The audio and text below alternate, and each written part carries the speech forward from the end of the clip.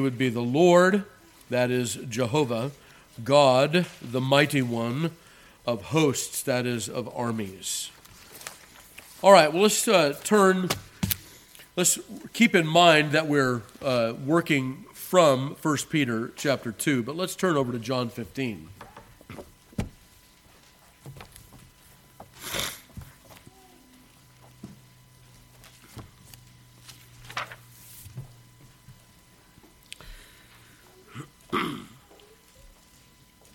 We'll read verses 1 through 8. We're talking about Christian growth, right? Peter will say that we should desire the sincere milk of the word that we might grow thereby. So we have seen several aspects of Christian growth. This day we're looking at fruitfulness, growth in fruitfulness from John chapter 15, verse 1. Hear now the inerrant, infallible, and inspired word of God. I am the true vine, and my Father is the husbandman. Every branch in me that beareth not fruit, he taketh away, and every branch that beareth fruit, he purgeth it, that it may bring forth more fruit. Now, ye are clean through the word which I have spoken unto you. Abide in me, and I in you. As the branch cannot bear fruit of itself, except it abide in the vine, no more can ye, except ye abide in me. I am the vine, ye are the branches. He that abideth in me, and I in him, the same bringeth forth much fruit. For without me ye can do nothing. If a man abide not in me, he is cast forth as a branch, and is withered, and men gather them, and cast them into the fire, and they are burned. If ye abide in me, and my words abide in you, ye shall ask what ye will, and it shall be done unto you. Herein is my Father glorified, that ye bear much fruit. So shall ye be my disciples. As the Father hath loved me, so have I loved you. Continue ye in my love. If ye keep my commandments, ye shall abide in my love, even as I have kept my Father's commandments, and abide in his love. These things have I spoken unto you, that my joy might remain in you, and that your joy might be full. This is my commandment, that ye love one another as I have loved you. Greater love hath no man than this, that a man lay down his life for his friends. Ye are my friends, if ye do whatsoever I command you. May God add his blessing to the reading and hearing of his most holy word. Well, let me warm us up for our topic today with the Reverend John Owen. When God purgeth his vine, it is that it may bear more fruit. When he dresseth his ground, it shall bring forth herbs meet for himself. The whole of God's dealing and design herein is set forth in an elegant allusion unto a husbandman in the management of his corn. And this fruit in general is of two sorts: the taking away of sin by the mortification of it. By this, therefore, shall the iniquity of Jacob be purged. And this is all the fruit to take away his sin, Isaiah 27:9, and in the increase of righteousness or holiness, which is here expressed. We've been talking about Christian growth. We've seen several aspects of Christian growth, and we've seen that these are related one to another. They're not, you can't expect to grow in love and to decrease in obedience. In other words, all of these things grow together, but the Scripture presents this jewel to us, if you will, as a multifaceted thing, so that we might hear it under these different topics, facets, if you will, and that we might have a better understanding of what is required of us as the people of God to grow, that is, by the Word of God. So as we said before, we say again, sometimes we'll ask one another, we look at a strapping young man and we'll look at his folks and we'll say, what are you feeding him? So if we're feeding on the Word of God, we can expect to grow. We can expect to grow, all of the things being equal, the Lord blessing that effort to feed upon his word. Yet we know that there are those who are ever learning and never able to come to the knowledge of the truth. There are people that read the Bible every day and never have that light. So it is not a quid pro quo kind of thing. It is not an automatic turning of the crank thing. We pray unto the Lord, and we pray for understanding. We pray for light. We pray that His Scripture that His Spirit might take the reading of Scripture, the hearing of it preached, and so on, and parlay that into Christian growth. Now, we've seen all different kinds of growth. We've looked at growing in grace generally. We looked at growth in knowledge. We looked at growth in faith. We looked at growth in obedience and holiness. Last week, we talked about growing in love. And last week, we heard about that love that we are to grow in. It's a knowing love. It's a discerning love. It's a pure or unhypocritical love. It's an inoffensive love. And it's a love that is filled with the fruits of righteousness. We described that love, and we said that we love God for the good that He does to us, not as mercenaries, but as in recognition, in thankful recognition of His gifts. We said we love God for who He is in His own attributes. We said that we have all things for the Lord's sake, and we love the Lord and use things, not use the Lord and love things, right? And then fourthly, we said all other loves are hatred by comparison. And finally, we said that we want our affections also to be swept up, but that they must follow and not lead. So that's where we were last week, in a growing love unto the Lord. This week, we're going to grow in fruitfulness. And Jesus makes that very plain, doesn't He, in John chapter 15.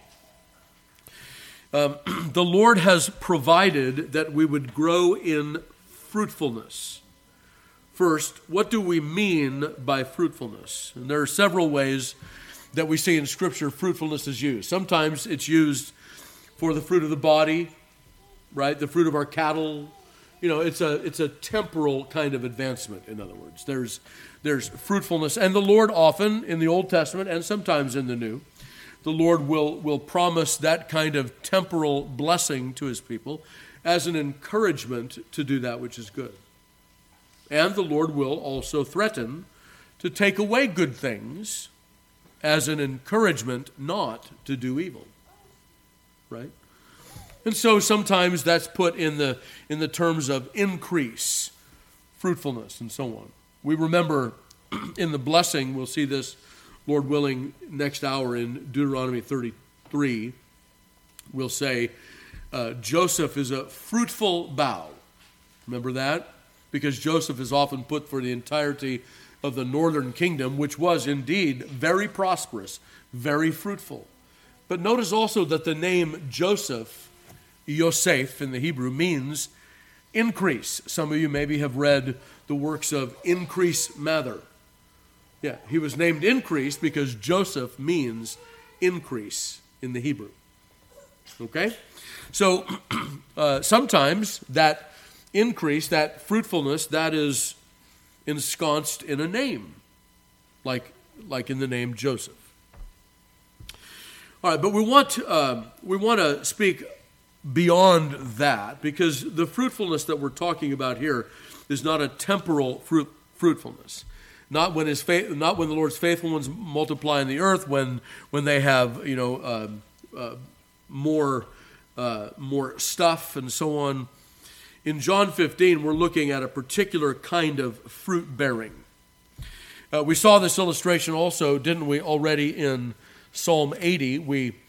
Jesus will say, "I am the vine, you are the branches, my Father is the vine dresser, the husbandman." Okay? Well, remember how I told you earlier that very often Jesus is thoroughly identified with His own people, right? So if Jesus is the vine, we are the branches. There are times when the church of the Old Testament is spoken of as a vine. We sang of that in Psalm 80 already. It was a vine that the Lord planted. And what did it do? It filled the land. It grew all over the place, right? It's like that vine that gets in everywhere. We're getting ready to plant our gardens again, right? We're thinking about that. I made the mistake one year of planting spearmint in my garden. That's a rookie mistake. It's a rookie mistake to plant spearmint in your garden. If you want to get started in gardening and you want to grow spearmint, it's great. We love it. Put it in a container. Otherwise, it'll be everywhere. I was digging up and I was pulling out those runners that are about a foot down. It just doesn't go away. The Lord gave that kind of increase to Israel of old. Right? 70 people went down to Egypt. In Egypt, they became a mighty nation. Then under the days of Solomon, his dominion reached all the way to the river Euphrates in some cases, and all the way to the sea on the other side. All that the Lord had promised, we see in Solomon. And yet what happened, well, they ended up not abiding in that, right? Deuteronomy 32, they ended up turning away from the Lord. And all of that went away. So let's try to understand a few things here out of Isaiah chapter 5 for a moment. We'll look at that passage with regard to the vine, because once again, in Isaiah chapter 5, we have this wonderful section where the Lord speaks of his people as a vine. Now I will sing to my well-beloved a song of my beloved touching his vineyard. My well-beloved hath a vineyard in a very fruitful hill. And he fenced it and gathered out the stones thereof and planted it with the choicest vine and built a tower in the midst of it and also made a winepress therein. And he looked that it should bring forth grapes, and it brought forth wild grapes. And now, O inhabitants of Jerusalem and men of Judah, judge, I pray you, betwixt me and my vineyard. What could have been done more to my vineyard that I have not done in it? Wherefore, when I looked that it should bring forth grapes, brought it forth wild grapes. And now, go to. I will tell you what I will do to my vineyard. I will take away the hedge thereof, and it shall be eaten up, and break down the wall thereof, and it shall be trodden down. And I will lay it waste. It shall not be pruned nor digged, but there shall come up briars and thorns. I will also command the clouds that they rain no rain upon it. For the vineyard of the Lord of hosts is the house of Israel, and the men of Judah his pleasant plant. And he looked for judgment, but behold, oppression, for righteousness, and behold, a cry. It's an interesting thing, isn't it? Now, Jesus will build on that, right? We've been studying biblical theology in our seminary work right now. And one of the things that biblical theology does is it considers those passages that have gone on before so that we might build upon them. Jesus chooses the metaphor of a vine for himself and his church. I am the vine, ye are the branches. It would not be untoward to believe that Jesus is building on this section here in Isaiah chapter 5. So let's take a look at what has happened here. Notice it says, I will sing to my well-beloved a song of my beloved touching his vineyard. So Isaiah takes up the role of a songster here. And he says, my well-beloved had a vineyard in a very fruitful hill. A fruitful hill. Not a bare patch of ground, but a fruitful hill where the Lord chose to plant his people. He planted them in a fruitful place. Notice what he says. He fenced it. He fenced it. What did he do? That is, he put a wall around it to keep the wild beasts out and to keep the vine in, to protect it. Right? What did we sing in Psalm 80 already? The boar of the woods has broken in and trampled the vineyard. Right? My well-beloved built a vineyard with a fence around it. What else did he do? It's a very fruitful hill. He fenced it. He gathered out the stones thereof. There's a Middle Eastern proverb that talks about God spreading the rocks over the world. And he sent out angels with 2 bags of rocks, one under each wing. And one angel was flying over Palestine, and one of the bags broke. And so all the rocks ended up there in the ancient Near East, right? In that what we would call the land of Palestine, the land of Israel, the land of that area. There's rocks everywhere. What did the well-beloved do? He took out all those rocks. He took them all out. He digged out all the stones out of that fruitful hill. What are we seeing here? Copious, copious labor. Preparation, right? What else? He planted it with the choicest vine. With the choicest vine. And not only that, he didn't even consider those rocks that he pulled out trash. What did he do? With them, he repurposed them and built a tower instead, so that he might watch over his vineyard, so that he might see the offenders coming from a long way off, so that he might see if anything has gotten in the vineyard. You know, because if the vines are growing up and they become fruitful, they become fruitful. You might have an animal in there, you don't even see it. But if you have a tower, you can. And so he set up a tower. He repurposed those stones so that instead of a negative thing, they become a positive. Again, we look at planning and care. He also made a wine press therein.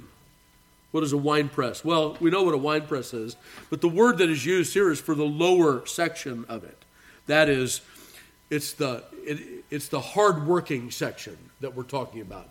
A wine press was made of two parts in the ancient Near East. There was the upper part, which was kind of a place where they squished the grapes, but then there was the lower part where a huge stone was taken, and what was carved out was a bath out of it that received all of that juice of the grape and collected it there. In other words, the work is being emphasized here. The labor is being emphasized here by Isaiah. So, he chose a fruitful hill. He built a wall. He gathered out the stones. He planted it with the choicest vine. He built a tower in the midst of it. And he made a wine press in it. Beloved, can I ask you, why would a vineyard owner do such a thing? For his health? It's good for me to work like this. Well, it may be, but that's not why he does it. Because he's having a good time? Well, I don't know if you've ever spent all day bent over pulling rocks out of the ground. Probably not a good time. Why does he do it? For the fruit. That's why he does it. He does it for the fruit. And so, he came to his vineyard and he said, now I can gather up my fruit. And instead of finding those plump, ripe, lush, juicy grapes that you can crush to make wine out of, he found wild grapes. Dr. Young says that the word here may even mean foul or rotten grapes. In other words, grapes that were good for nothing. So, what could have been done more to my vineyard that I have not done in it? Wherefore, or why then, when I looked at it should bring forth grapes, brought it forth wild grapes? There's no answer given to the question. It's a rhetorical question because everyone knows what the vineyard owner is about to do. He's not going to waste any more time on this vine. He's going to tear down the hedge. He's going to break down the wall. He's going to lay it waste. It will not be pruned nor digged, but there shall come up briars and thorns. I will also command the clouds that they rain no rain upon it. Verse 7. For the vineyard of the Lord of hosts is the house of Israel, and the men of Judah his pleasant plant. And he looked for judgment, but behold, oppression, for righteousness, but behold, a cry. There's a play on words here at the end of that parable. It's very interestingly said, because when I was reading it, I was looking at the English there. Righteousness and oppression, okay, you can get that. judgment and oppression.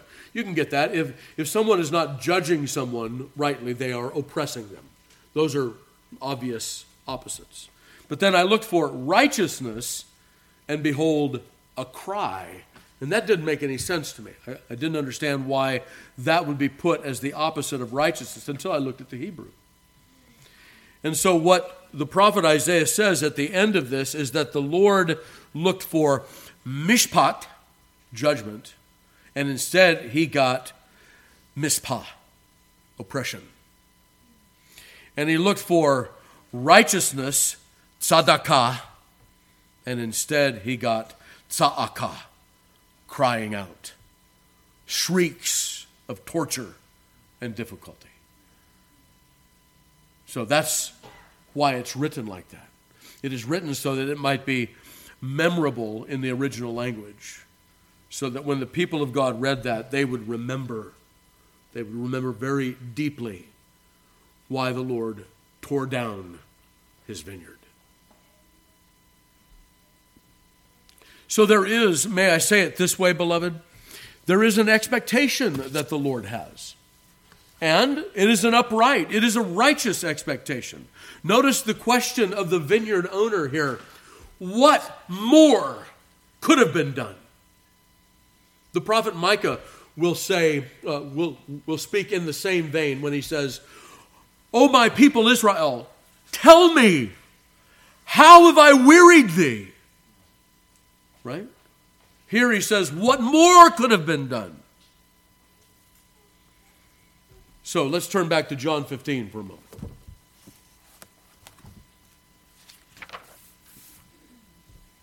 In the ancient Near East, growing vines was obviously an art.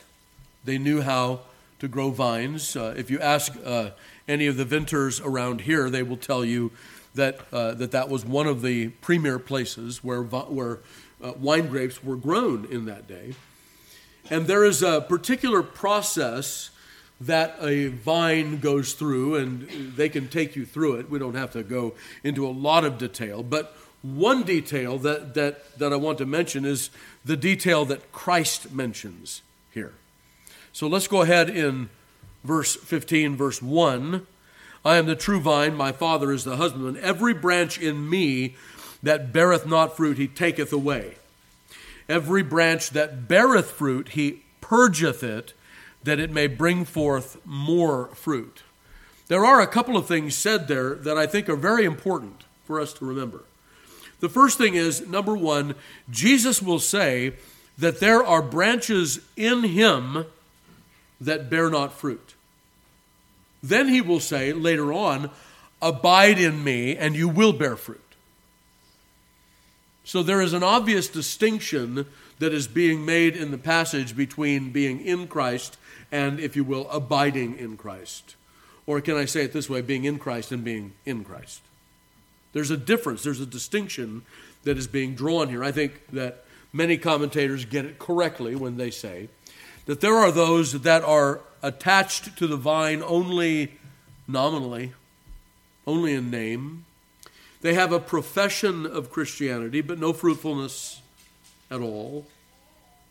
There's no bearing of good fruit. And the good fruit, as we will see as we move through John 15, is simply that good fruit of learning to obey the Lord more and more. It is the fruit of the Spirit, although those are inward characteristics that then work their way out. Right? Galatians 5:22 and following. So every branch in me that beareth not fruit, he, that is the Father, taketh away. Taketh away. Verse 6, if a man abide not in me, he is cast forth as a branch and is withered, and men gather them and cast them into the fire, and they are burned.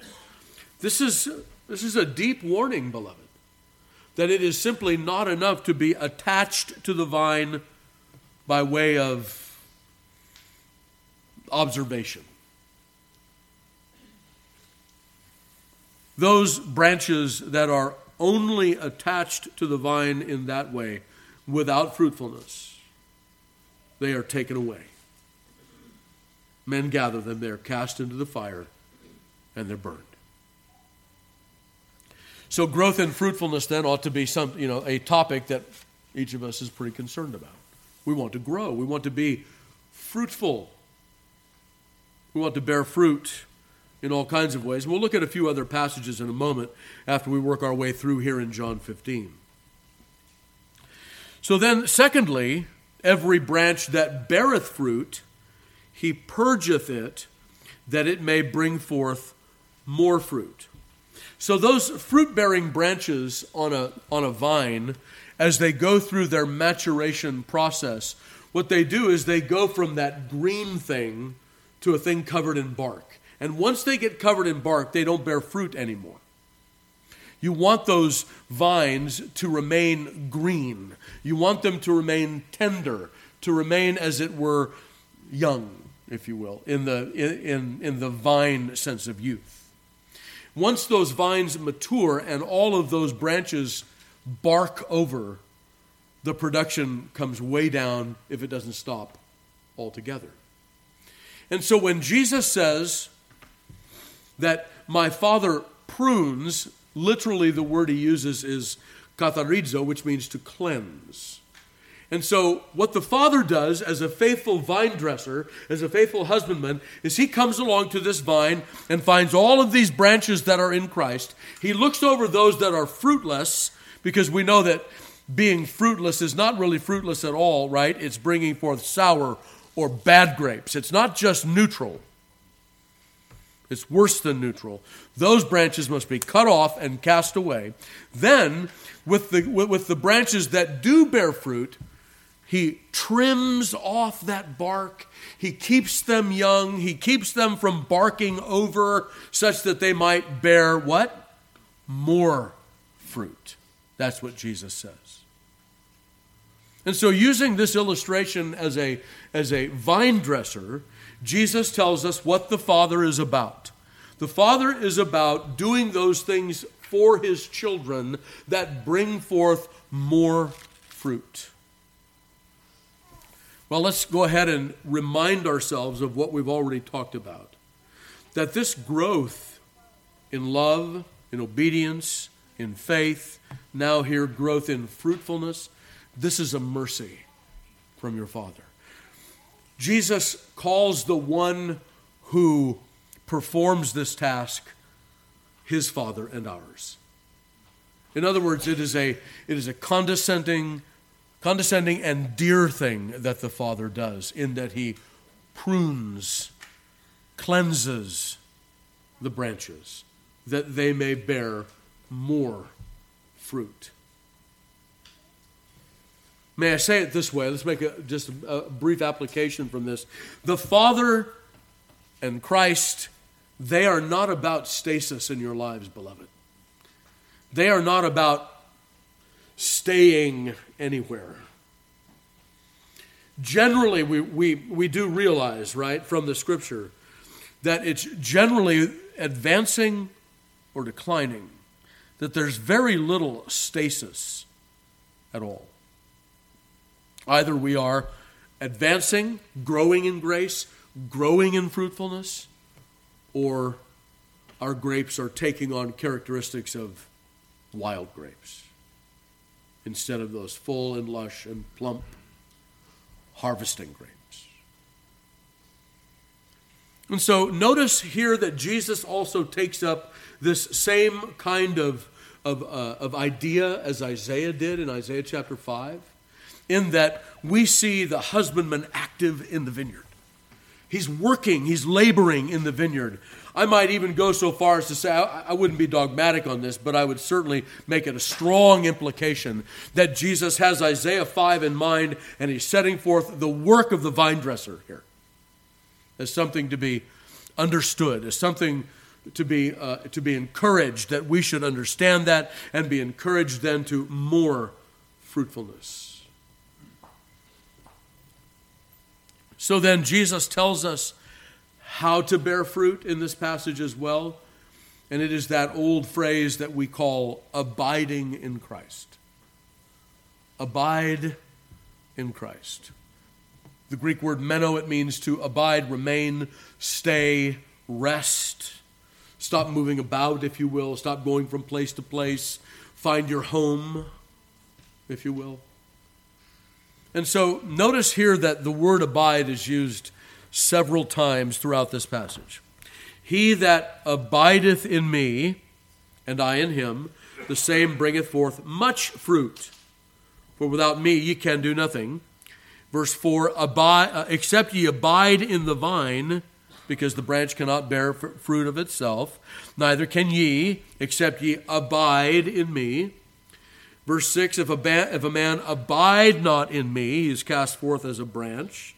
Verse 7, if ye abide in me, and now Jesus tells us what that looks like, and my words abide in you, ye shall ask what ye will, and it shall be done. Then notice, as the Father hath loved me, so have I loved you. Continue ye in my love. The word continue there is the same Greek word, abide in my love. He says it once again. If ye keep my commandments, ye shall abide in my love, even as I have kept my Father's commandments, and abide in his love. These things have I spoken in you, that my joy might abide, remain in you, and that your joy might be full. So, this word abide figures largely into every verse and multiple times in those verses in this parable that Christ tells. What does it mean to abide in the Lord? It means that the word of Christ abides in us. That's what he says. Now, not just abiding in us like I've memorized more passages than anybody else I know. Not that kind of abiding. But the kind of abiding that is what if we might continue the illustration of the vine and the branches, a vital thing, a life-giving thing, right? William Plummer wrote a book called Vital Godliness. Vital coming from the Latin meaning life. That is that our lives are connected to Christ as a branch is connected to a vine. And unless we remain in Christ in that way, unless we abide in him, we will not bear fruit. We will be cast forth as a branch to be taken up and used for kindling instead. The thing about a vine, and again, the prophets teach us this in the Old Testament. Okay, so there's some kinds of growth that you can turn into things, right? You can cut down a cedar tree or a pine tree or an oak tree, and you can make boards out of it. And out of that board, you can build a house, you can build a shed, you can build an ox cart, put it in the ancient Near East and so on. You can build all kinds of things. Okay, one thing you'll never see as you drive down the street is you'll say, such and such millwork, bring all your vines in. You don't bring a vine to a miller, right? You don't bring a vine to a wood mill to be cut up into pieces so that you can build it into something. You'll never hear, I have X amount of board feet of vine here. What are vines good for? Vines are good for burning. Vines are good for starting a fire. They're good for kindling. But vines are also good for fruit if you're connected, if you abide in Christ, if his word abides in you. And so the Bible presents to us here this way of advancement in fruitfulness. My Father will clean you. That's what he says. Purge. Prune, if you will, that you may bear more fruit. Now, Jesus will connect that to your initial coming to him. You're already clean, verse 3, because of the word that I have spoken unto you. How do you come to Christ? How do you come and be connected to the vine? You are clean because of the word that I have spoken to you. Not simply because Christ has spoken to you, but because you have heard and believed and received all that Christ has said. That's how you become connected to the vine. And it is by that same way that you become fruitful in the vine as the Father comes and prunes off those worldly philosophies and doctrines and commandments of men, as he takes that away so that the grapes that you grow will be those firm and plump and juicy grapes, the envy of any vineyard dresser. And your Father, beloved, has an expectation of that. Why?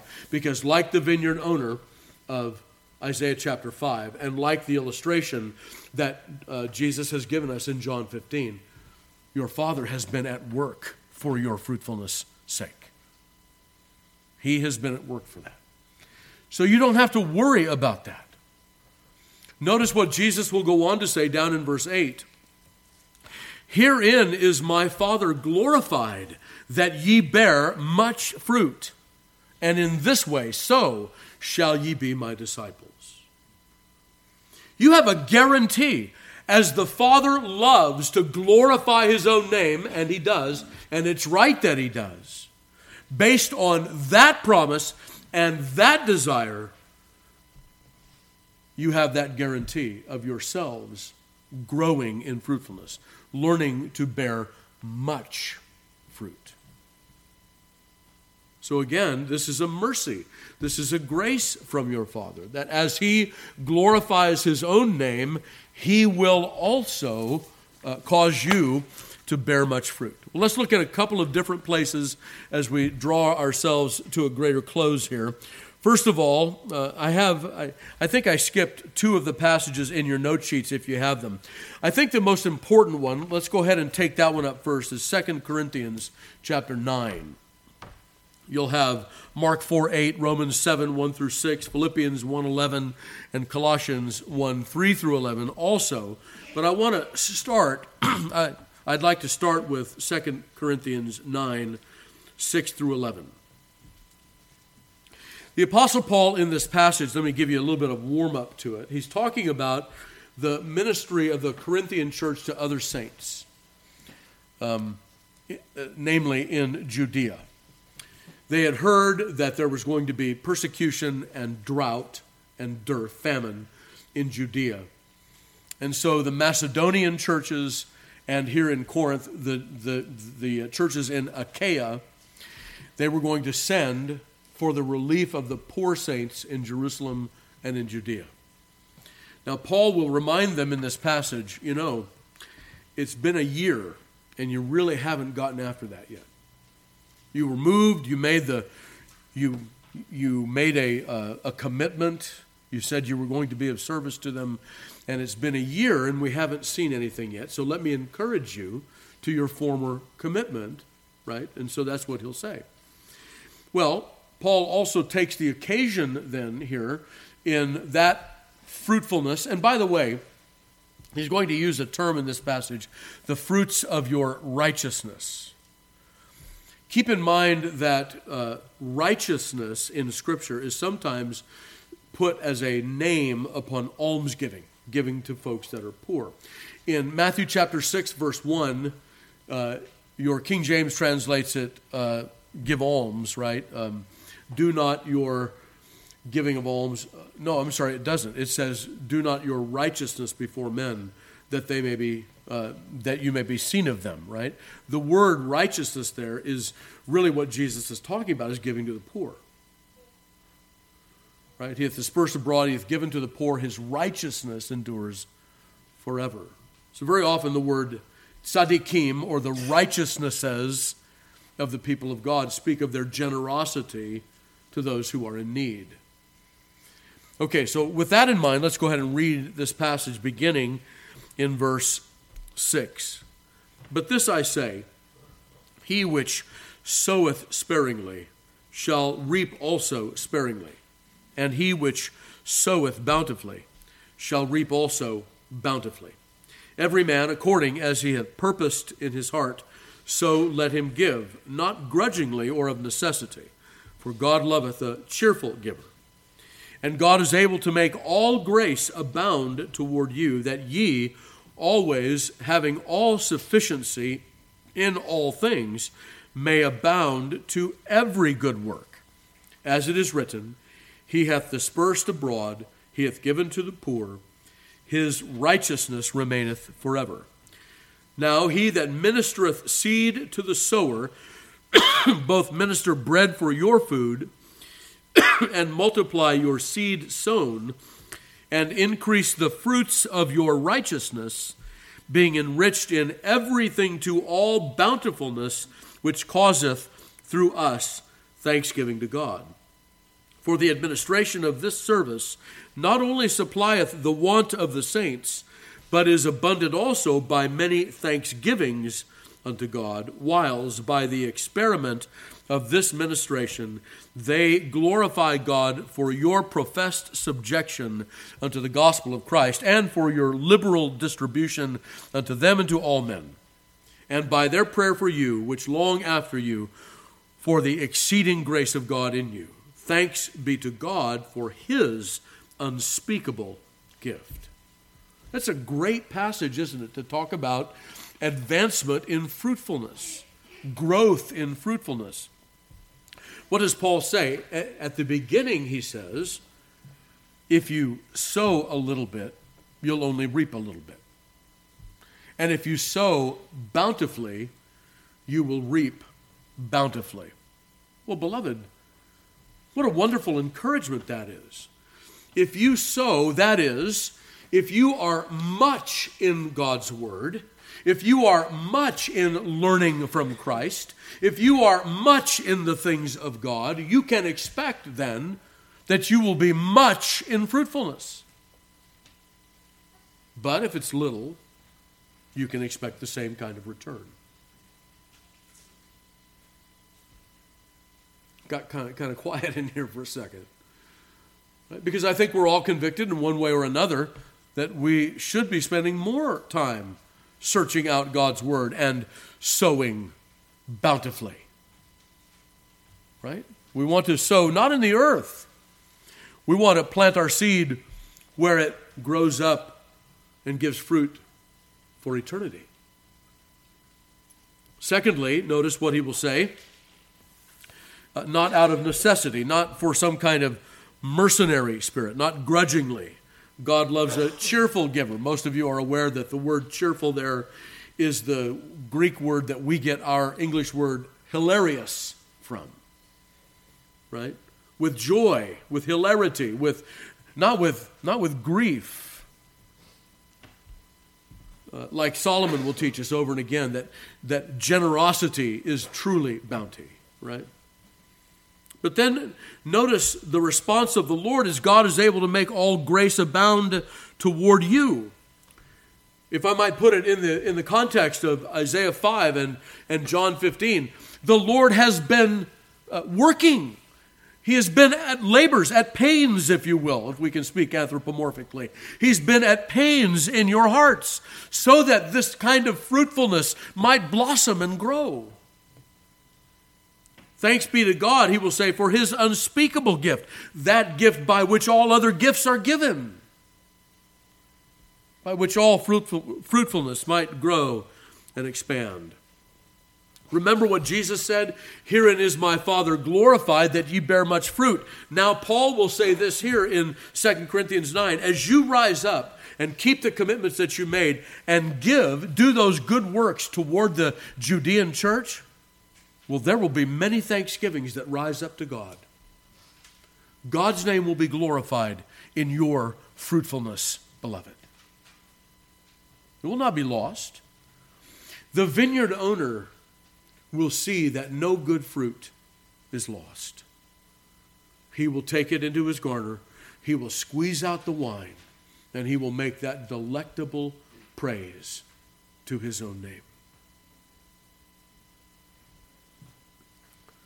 So then, verse 9, as it is written, he hath dispersed abroad, he hath given to the poor, his righteousness remaineth forever. Now Paul turns from being generous to good fruit generally. Listen to what he says. Now he that ministereth seed to the sower, both minister bread for your food and multiply your seed sown and increase the fruits of your righteousness. He's left talking about stuff. Now he's talking about spiritual benefit and growth, the fruit of your righteousness. So, beloved, there is a way to grow in fruitfulness. There is a way to put away those wild grapes. There is a way, resting on our Father's labor and looking forward to His glory and feeding upon the good word of Christ, having His word abide in us.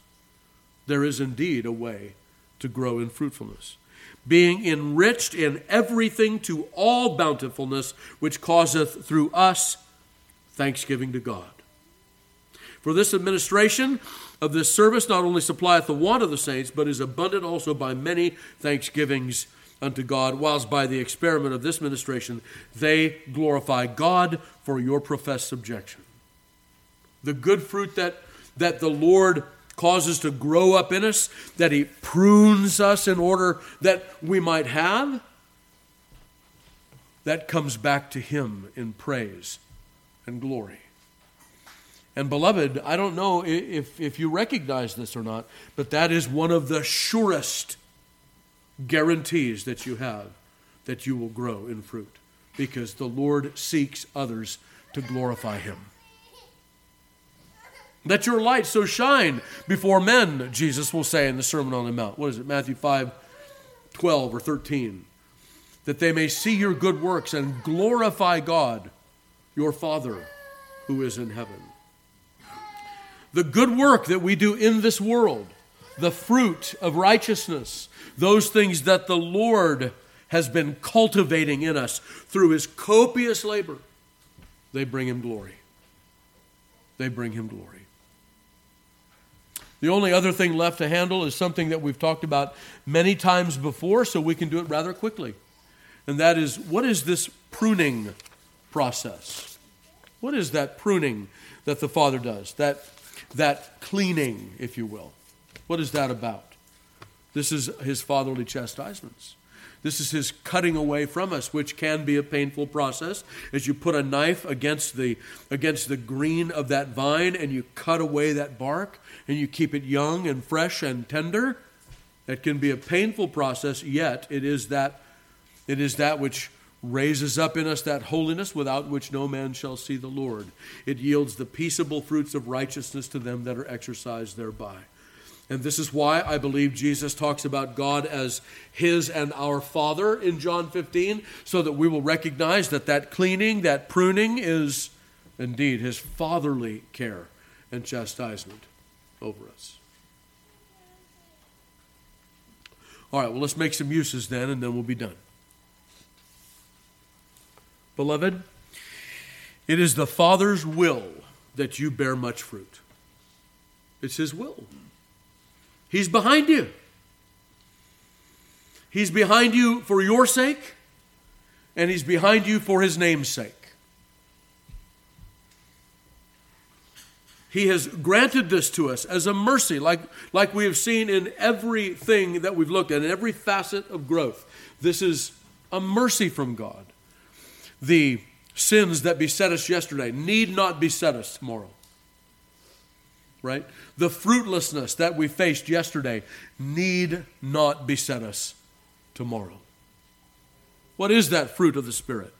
Many of you have memorized that passage in Galatians 5:22. Love, joy, peace, goodness, gentleness, faith, and so on. All of those other things this is what we mean when we say they all grow together, because it's called the fruit, not the fruits of the Spirit. You can have one fruit growing and another one not growing, but this is the fruit of the Spirit. It all grows together. We look for an increase of love toward God and our fellow man, that we might love the Lord our God with all our heart, soul, mind, and strength, and our neighbor as ourselves, that we might do so not grudgingly, but with joy, with peace with God, that we may be at peace with one another, that we may love goodness and gentleness, that we might have that faith that moves mountains, that mustard seed faith that moves mountains, that we might have temperance and control in all things, that the Lord would raise up these inward qualities in us so that we might let that light shine before men. It is His will that we grow in good works, in fruitfulness.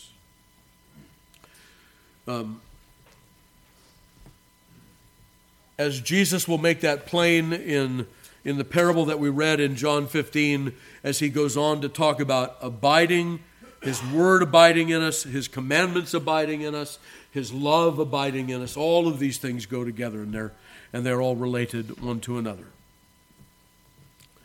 Second, we note the relationship of cleansing to the word. There is an initial pruning, right, where the filth of the flesh is cut away from us altogether in our justification. But there is also that ongoing katharizo, that ongoing cleaning, pruning that the Father does in order that we may bear much fruit. If the Father is not pruning, we are not advancing. So we must remain connected to the vine. We must have the word of Christ dwelling in us richly, as Paul will say in Colossians 3. There is a fruitful purging as well as an initial purging, where the woody parts are cut away that the fruit may grow instead. And you can think of it that way. We're either growing bark or growing grapes. It's one or the other, beloved. Third, keep an eye to the glory of God and how your growth in obedience and holiness connects to him and brings honor to him. We've heard that. We heard that in the parable that Jesus taught us. Herein is my Father glorified, that ye bear much fruit. And it is my Father's will that ye bear much fruit.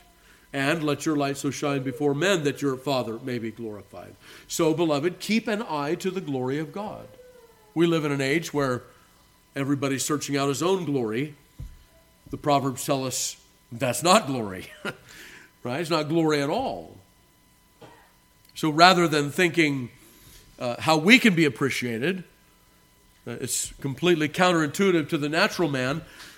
Do these good works, not so that men will praise you when you do well to yourself, Psalm 49, but do these good works even if it's costly to you, because the name of your Father is glorified. Thanks is given to him. And finally, the fourth use. You cannot bear fruit if you do not abide in Christ. You must abide in Christ. You must remain in him. You must call upon his name. You must place the eternal disposition of your soul in his mighty hands. You must put the pruning of your branch in his Father's hand. And that is indeed the only fruitfulness that humanity will ever know. Otherwise, they are that perverse plant, that thorn and that briar that we read about earlier, even in Deuteronomy 32, that there were those that were identified with the Lord in his church that raised up thorns and briars, wild grapes, instead of cultivated wine grapes. So, beloved, leave with these encouragements then, that it is your Father's will that you bear much fruit, and that he is actively involved in pruning and slicing and chastising, even in painful or grievous processes, so that you will bear fruit. And that in so doing, you have this to look forward to, that you will be, at least in some way, instrumental in others giving glory to your Father who is in heaven. Let's stand and call upon the Lord in prayer.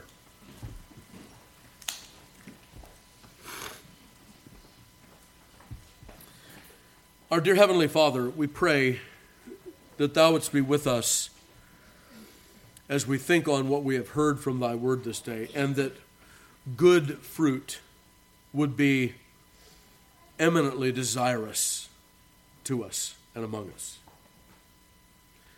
O Lord, help us not to content ourselves with bringing forth wild grapes, or even worse, no fruit at all, briars and thorns. O Lord, grant us eyes to see, ears to hear, hearts to understand and perceive what it is when the fruit that we bear is foul, that we might confess and forsake it. And Lord, grant to us instead those great encouragements that we have heard, that we might know thy good will that thou dost desire that we bear fruit. That we might know indeed the labor that thou hast put in to us bearing fruit. And also, Father, that we might know that we might have an instrumental part in bringing glory to thy name as we bring forth good fruit. We pray, Lord, that we would not seek to bear fruit apart from abiding in Christ and having his word abide in us, that we would call upon his name, that we would indeed give ourselves to him, that we would be united to the vine, not in name only, not by profession only, but, Lord, vitally, that the juice and fat of the vine might flow through our veins as well. O Lord, deliver us from nominal religion. And Father, we do pray that as we meditate upon these things and as we search thy good word, looking at those passages that speak of fruitfulness, that thou wouldst grant us that encouragement as well, knowing that thou dost come looking for fruit and art pleased when thou dost find it. In Christ Jesus' name we pray. Amen. Please be seated.